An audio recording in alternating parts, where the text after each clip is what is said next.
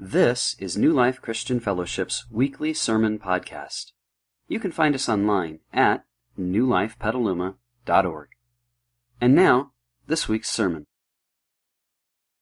The largest television audience ever in the history of the United States was the closing episode of MASH. It had 106 million visitors. The largest worldwide television audience happened in 2006, the FIFA World Cup match between France and Italy. 260 million people watched it. The first time ever in the history of mankind that over 200 million people watched anything on TV. But it would take 8 of those matches to equal one Easter. How cool is that, huh? 2 billion people on the face of planet Earth will be in a church somewhere today. And they will be singing the praise of Jesus Christ. I hope to be able to give a little context to that to you today. Happy Easter. Welcome. My name is Ron, and right away some of you are saying, what's this? Right? Well, this is a gift from a lovely lady in the church who is from Hawaii. This is a mailele. It's reserved for Hawaiian royalty, of which I probably don't qualify on either account. But anyway, I am so blessed to have it. And she got up very early this morning, stripped the bark off of this tree, got permission to do that from a neighbor, and brought it in before the first service. So this is as close as I get to a tie. So I'm going to enjoy it all morning long. And I realize that Easter brings people to church that otherwise don't usually come to church. And that means that there's, I just want to give a special welcome to maybe three groups of you. First of all, I'm sure that there are some of you who are here kind of against your own will. You're under protest. But somebody got you by the ear and said, it's Easter and you will come to church with me. And so I have a promise to make to you. We won't bore you, and the time will go relatively quickly, but I have a challenge to give you as well, and that is listen. Because there are many people who came to church, first of all, under protest, that later, I just had a lady talk to me as she was leaving first service, and she had tears in her eyes, and she said to me, if 2 or 3 years ago someone had told me that this day would happen in my life, there's nothing you could have said that would make me believe this. But she said, I am so jazzed about life. And the difference is before Christ, after Christ. So even if you're under protest, listen up. Second group of people, some of you are here and you're on a spiritual journey. You're just beginning to explore the spiritual dynamic in life, and you're not really sure that Jesus is everything He said to be, and maybe something Bob said earlier caused you to think a little bit more deeply down that line, but you're not ready to raise your hand and say, okay, I'm ready, Pastor, sign me up. But you are on a spiritual journey. I have a promise to make to you as well, and that is you will always find New Life to be a safe place to seek after truth. Because even those of us who have already become Christians, we are still seeking for additional truth that God gives us. And we are learning more and more about how to live, and more about this life, and certainly in the context of this service, more and more about the life that comes after this life. And so we just invite you, wherever you are in that journey, just kind of jump on board with us. This is a safe place where we never put pressure on you, but the invitation is always there. And then the third group of people, some of you may be new to town, or for whatever reason, you're looking for a church home. We also have a promise to make to you. And that is New Life is a church that absolutely loves to connect people to God and to each other. Because we realize that anyone who goes through life and is not connected to God, or not connected to other people who are connected to God, that can be a tough way to live, and that can get very lonely, and that can get very difficult. And so we work every week, not only here at church, but in our life groups and other things, to help people make that personal connection with God so that you can be as excited about life as that lady was who was talking with me as she was leaving first service. We also work at helping each other, challenging each other, and we would invite you along on that journey to be an authentic follower of Jesus Christ. And so we're continually working to develop as better followers of Jesus Christ. So every week we work on some practical aspect of Christian living. And then last of all, we challenge each other and would love to challenge you to move into a lifestyle of joy-filled service. Not guilt-ridden service. You know, I'm not a pastor who's ever going to call you up and say, hey, if you're going to go to this church, then we are going to expect you to do this and this and this and this and this, or else go find a place where you can go sit somewhere else. And that's not going to happen here, all right? But you know something? Virtually everyone who goes to this church works in service somewhere. And many do it a lot. And the reason is they're finding great joy in giving themselves to causes that are greater and unselfish. Greater than they are and very unselfish. And so that's what we do as a church. We just do only those three things, but they touch every area of our life. So if you're looking for a church home, if I can help answer any questions, I would love to do that. Now, let's get to the subject at hand, and that is the concept of life after death. You know, Jesus has a great reputation. I'm going to talk to you a little bit about his reputation in a minute, but I'm reminded of the story of a guy who took his nagging wife. Sorry, ladies, it's a necessary detail of the story, okay? He took his nagging wife to Israel on vacation. And as the story goes, while they were in Israel, she died. Had a heart attack, fell over dead, and now he was faced with the real problem because where was he going to bury her? So he contacted a local mortuary and the officials and found out that in order to have her embalmed there and the body flown back to the United States and buried here was about a $20,000 price tag, but he found a place over there he could bury her for about $4,000. Now that was a tough choice. She was a nagging wife. He finally decided $20,000. And the guy that he was talking with said, I don't understand this. You didn't really like this lady, did you? No. Said, it's $20,000 to fly her back and only $4,000 to put her in the ground here. He said, I know. But I heard of a guy that you buried over here one time and he came back. And I am not taking that chance.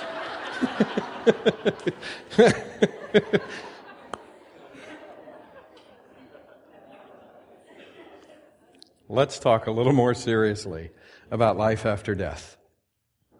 You know, I want to read you a couple of passages of Scripture. Take a look.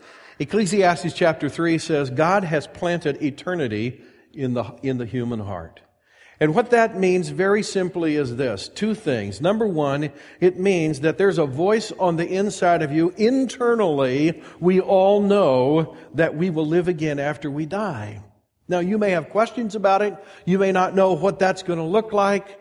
There may be times when you kind of doubt that, but the Bible says, and I believe it's so, every person I've ever worked with over 35 plus years of ministry has said to me somewhere along the line that there's something on the inside of them that knows that there's more to life than just here.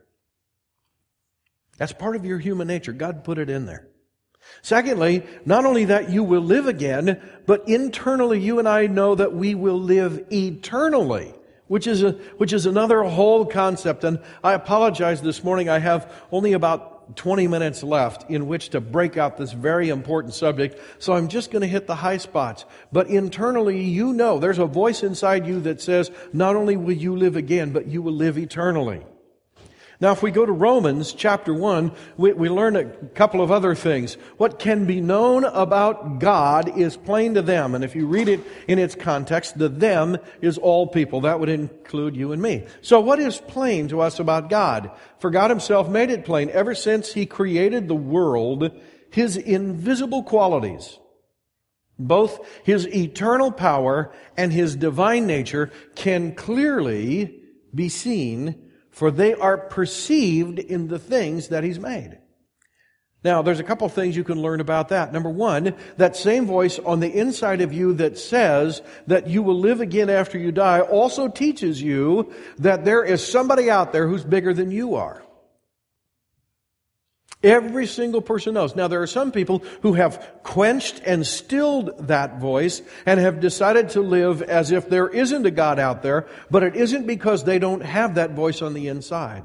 In fact, I would tell you openly that every person I've ever met who claimed to be an atheist, actually, if you listen to their conversation, it's not that they don't believe in God, it's that they hate Him.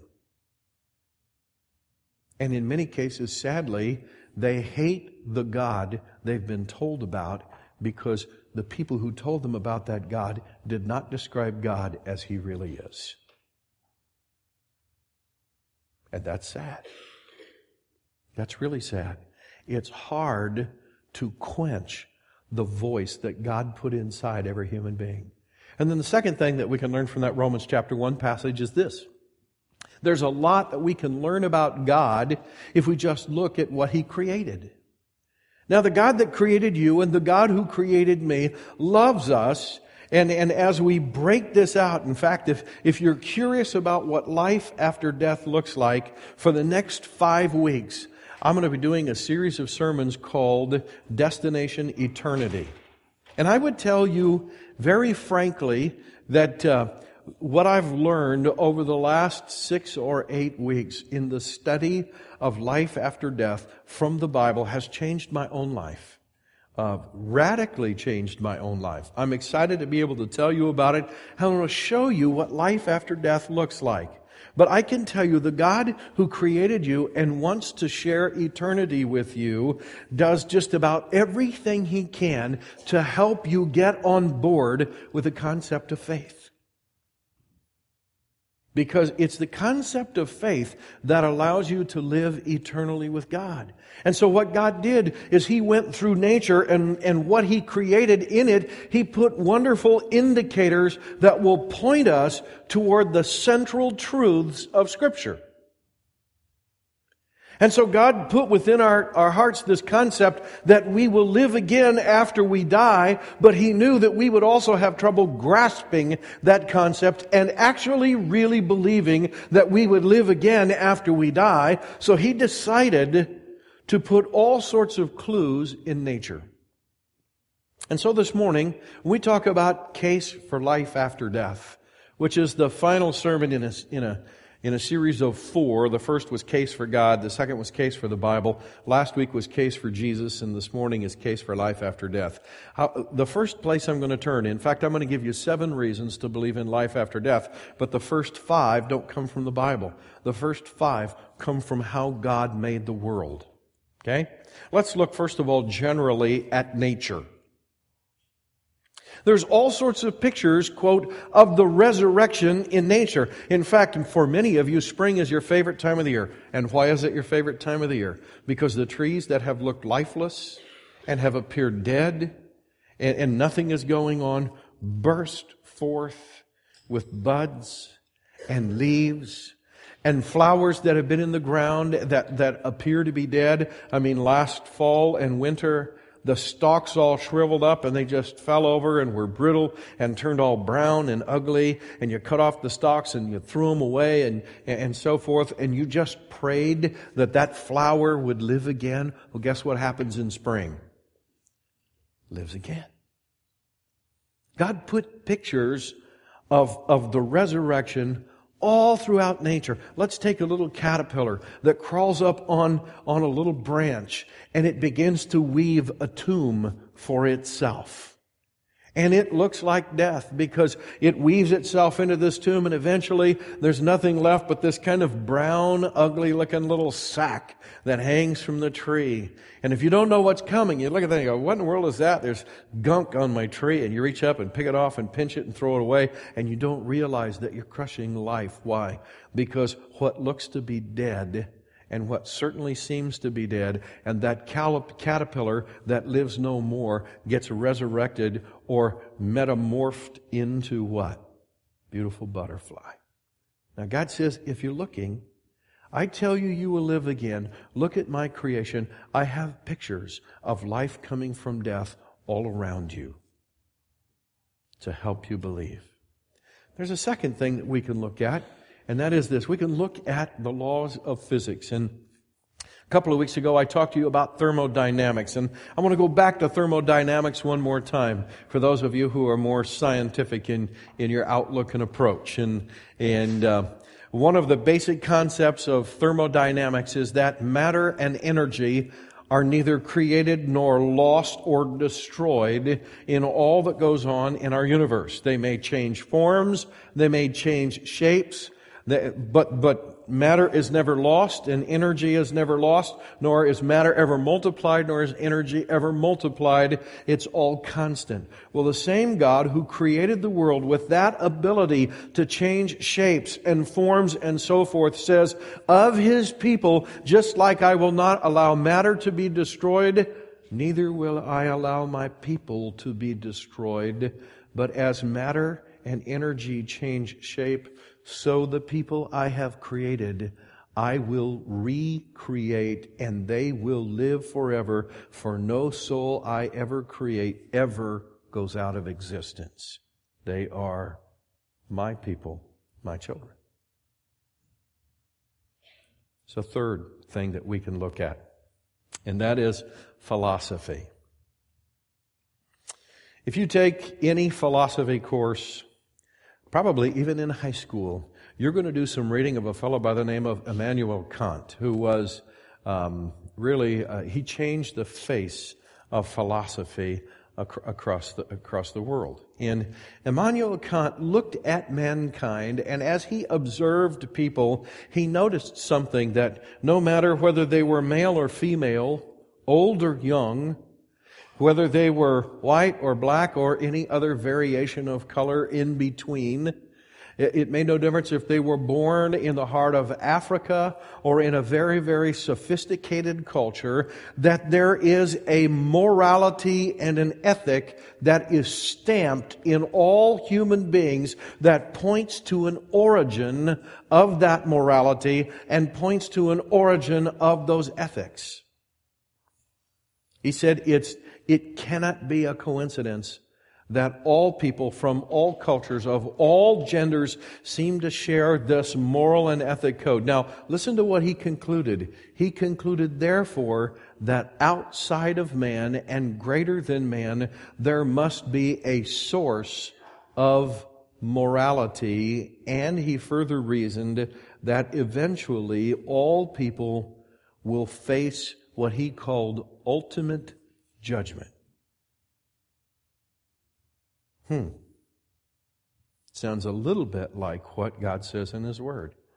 That moral code that's stamped into us points to the fact, have you ever caught yourself saying, okay, I don't know how and I don't know when, but the guy who did that is going to pay? We all have that sense in us. It's that sense of moral injustice. Every time you pick up a newspaper and you read about some suicide bomber who took out 50 people, doesn't that raise something on the inside of you that says, there's no way that guy can get away with that? That's just wrong. Somebody's going to have to answer for that. Every time I pick up the newspaper and I read about genocide somewhere, where some ruling despotic maniac is killing off thousands and in some cases millions of people and sweeping them off into mass graves, and somehow lives in a palace in luxury, there's something on the inside of me that says, you know what? That story's not done yet. I'll never forget reading. Actually, I saw it on TV. It was the interview of a father whose son had been brutally murdered by another man. And the man was caught, he was arrested, and he was brought to trial. But in the course of the trial, the defending attorney unearthed it was a minor technicality in the process. And I'll never forget the judge, as he was eventually dismissing court, saying to the man who had actually done the murder but was going to be let go free, he said, everything inside me wishes that I could bring you to justice. But because of this minor technicality, I must allow you to go free. And they took the handcuffs off, and he walked out. Well, a reporter cornered the father of the young man who had been killed. And he said, "Sir, you must be livid." How do you feel? He said, "You know, I'm okay. I'm okay with this." And they said, "Sir, how could you be okay? The man who just brutally murdered your son walked out a free man." I'll never forget what he said. He said, "You know, the last time I checked, that gentleman still has one more judge to go."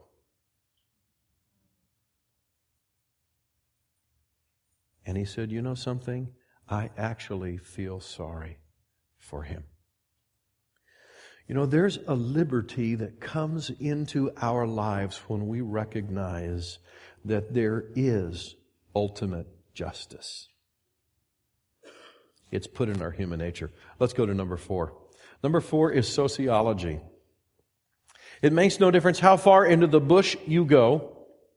You can go to any culture you can find in New Guinea. We're talking way back up in the sticks or the hills. You can go into the jungles of Brazil. You can go into the bush of Africa. You can go up inside the Arctic Circle to the people who live no matter where you go, or you can get your shovel and you could start digging back into history, and you will never discover any society that existed for any length of time that did not believe that there was life after death.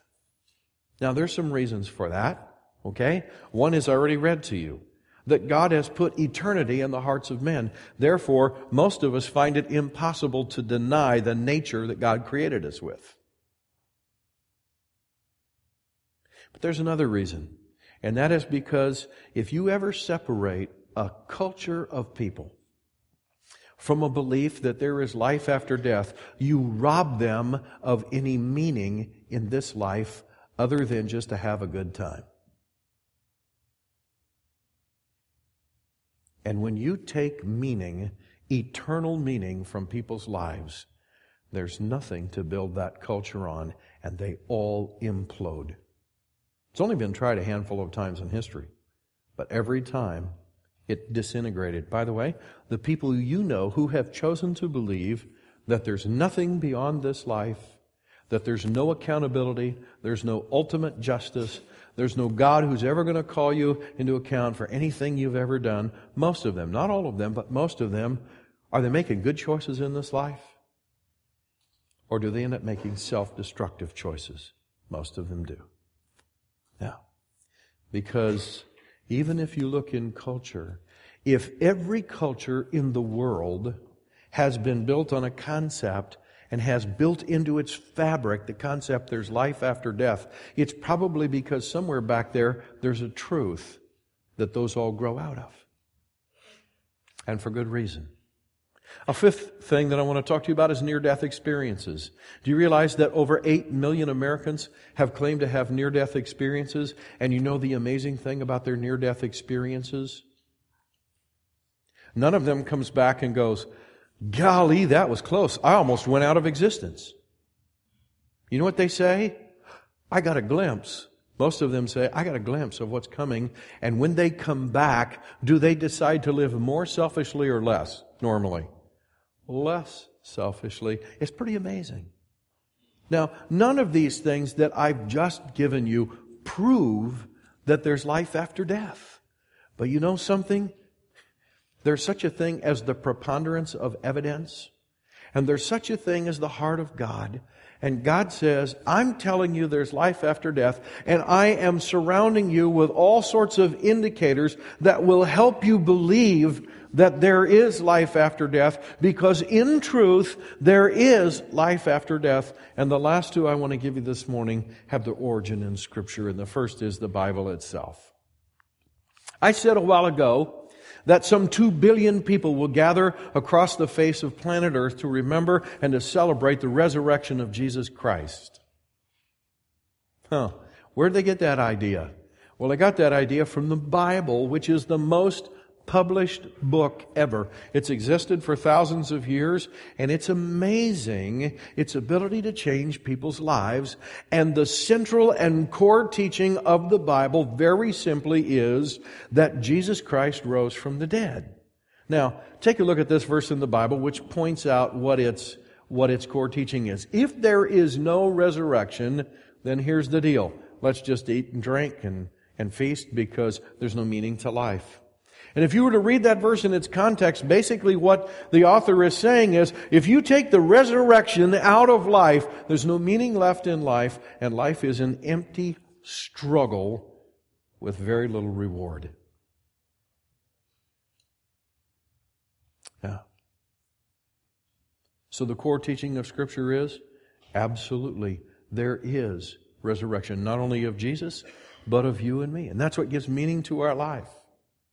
So the Bible, the most popular book ever, the most published book ever, the most read book ever in the history of the world, agrees with every other culture on this point, and that is, there is life after death of some form.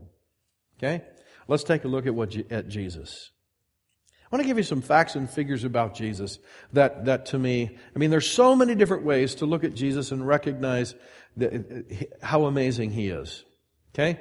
Your career, anybody's career. I'll tell you what, you take the career of any major league baseball player or basketball player or football player. If you're going to make it into the Hall of Fame and be recognized even 20 years after your career, you're going to have to play probably longer than 3 years, don't you think?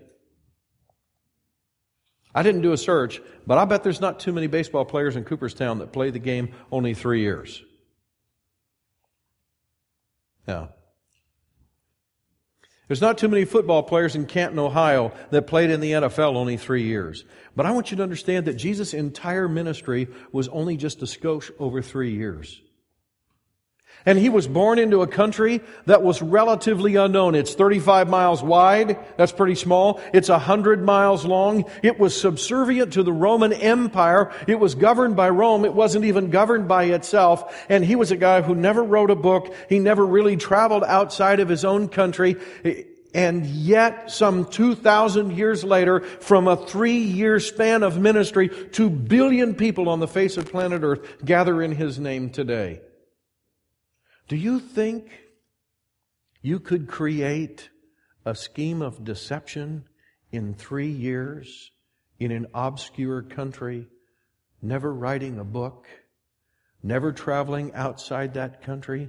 Do you think you could create a scheme of deception that would last 2,000 years and gather 2 billion followers? Here's what I want you to know.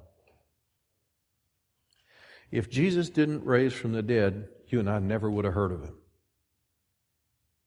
And that's the truth.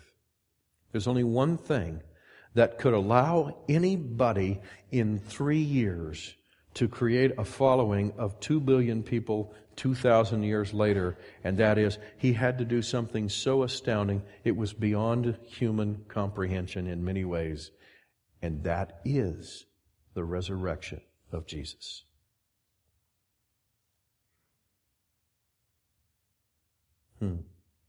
What did Jesus say? As we close, I just want to give you 3 things He said.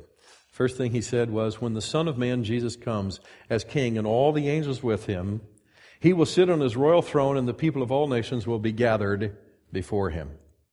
First thing you can know is it uses that phrase, the people of all nations. That includes everybody. The Bible teaches very clearly that everyone will be resurrected, no exceptions. And if I were to break this out a little bit more, and I will be in the coming 5 sermons, but the Bible says such amazing things as those who have died at the sea, even eaten by fish, the sea will give up its dead. Only God could do that, but they're coming back. You know what that means? It means that because you're living today, you will always live somewhere. You will. And it means on the day when your family gathers around you, hopefully in peace, and closes your eyelids in death, it means that you will just be beginning to live in eternity, because you will live, and so will I. And that's exciting, because it means I don't have to get it all here. Yeah. The second thing that Jesus said was this: then he will divide them into two groups, just as a shepherd separates the sheep from the goats. You know what this means? Ultimate justice is going to be administered. Just like that voice inside of us has said all along.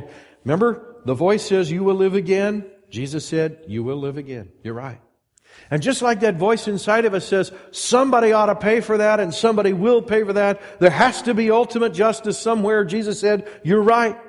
I put that voice inside you and it's telling you the truth. There will be ultimate justice someday. And all the rest of humanity sits by and cheers and said, yes, for those people that commit atrocities and all those terrible things, I hope that God gives them what they deserve, because I haven't been able to give them what they deserve in this life. They ought to get it. And then we're struck with a terrible thought. If they get what they deserve, what happens if I get what I deserve? Because after all, if it's justice, nobody skates, right? Yeah. And Jesus recognized that. And Jesus said, I've provided a way. And that's the third thing He said here in John chapter 11. He said, I am the resurrection and the life. Whoever believes in me, whoever chooses to take his life, believes in me, will live even though he dies. What do you mean? Believe in me. Well, Jesus said very clearly, there is ultimate justice and it will be served. So you have two choices in life. You can take the punishment and penalty for your own sin, because after all you did it and you deserve it. And you can take that justice. Or you can choose to take your life and put it in me, and I will take the punishment for your sin, and I will pay the penalty for your sin, and I will offer you forgiveness.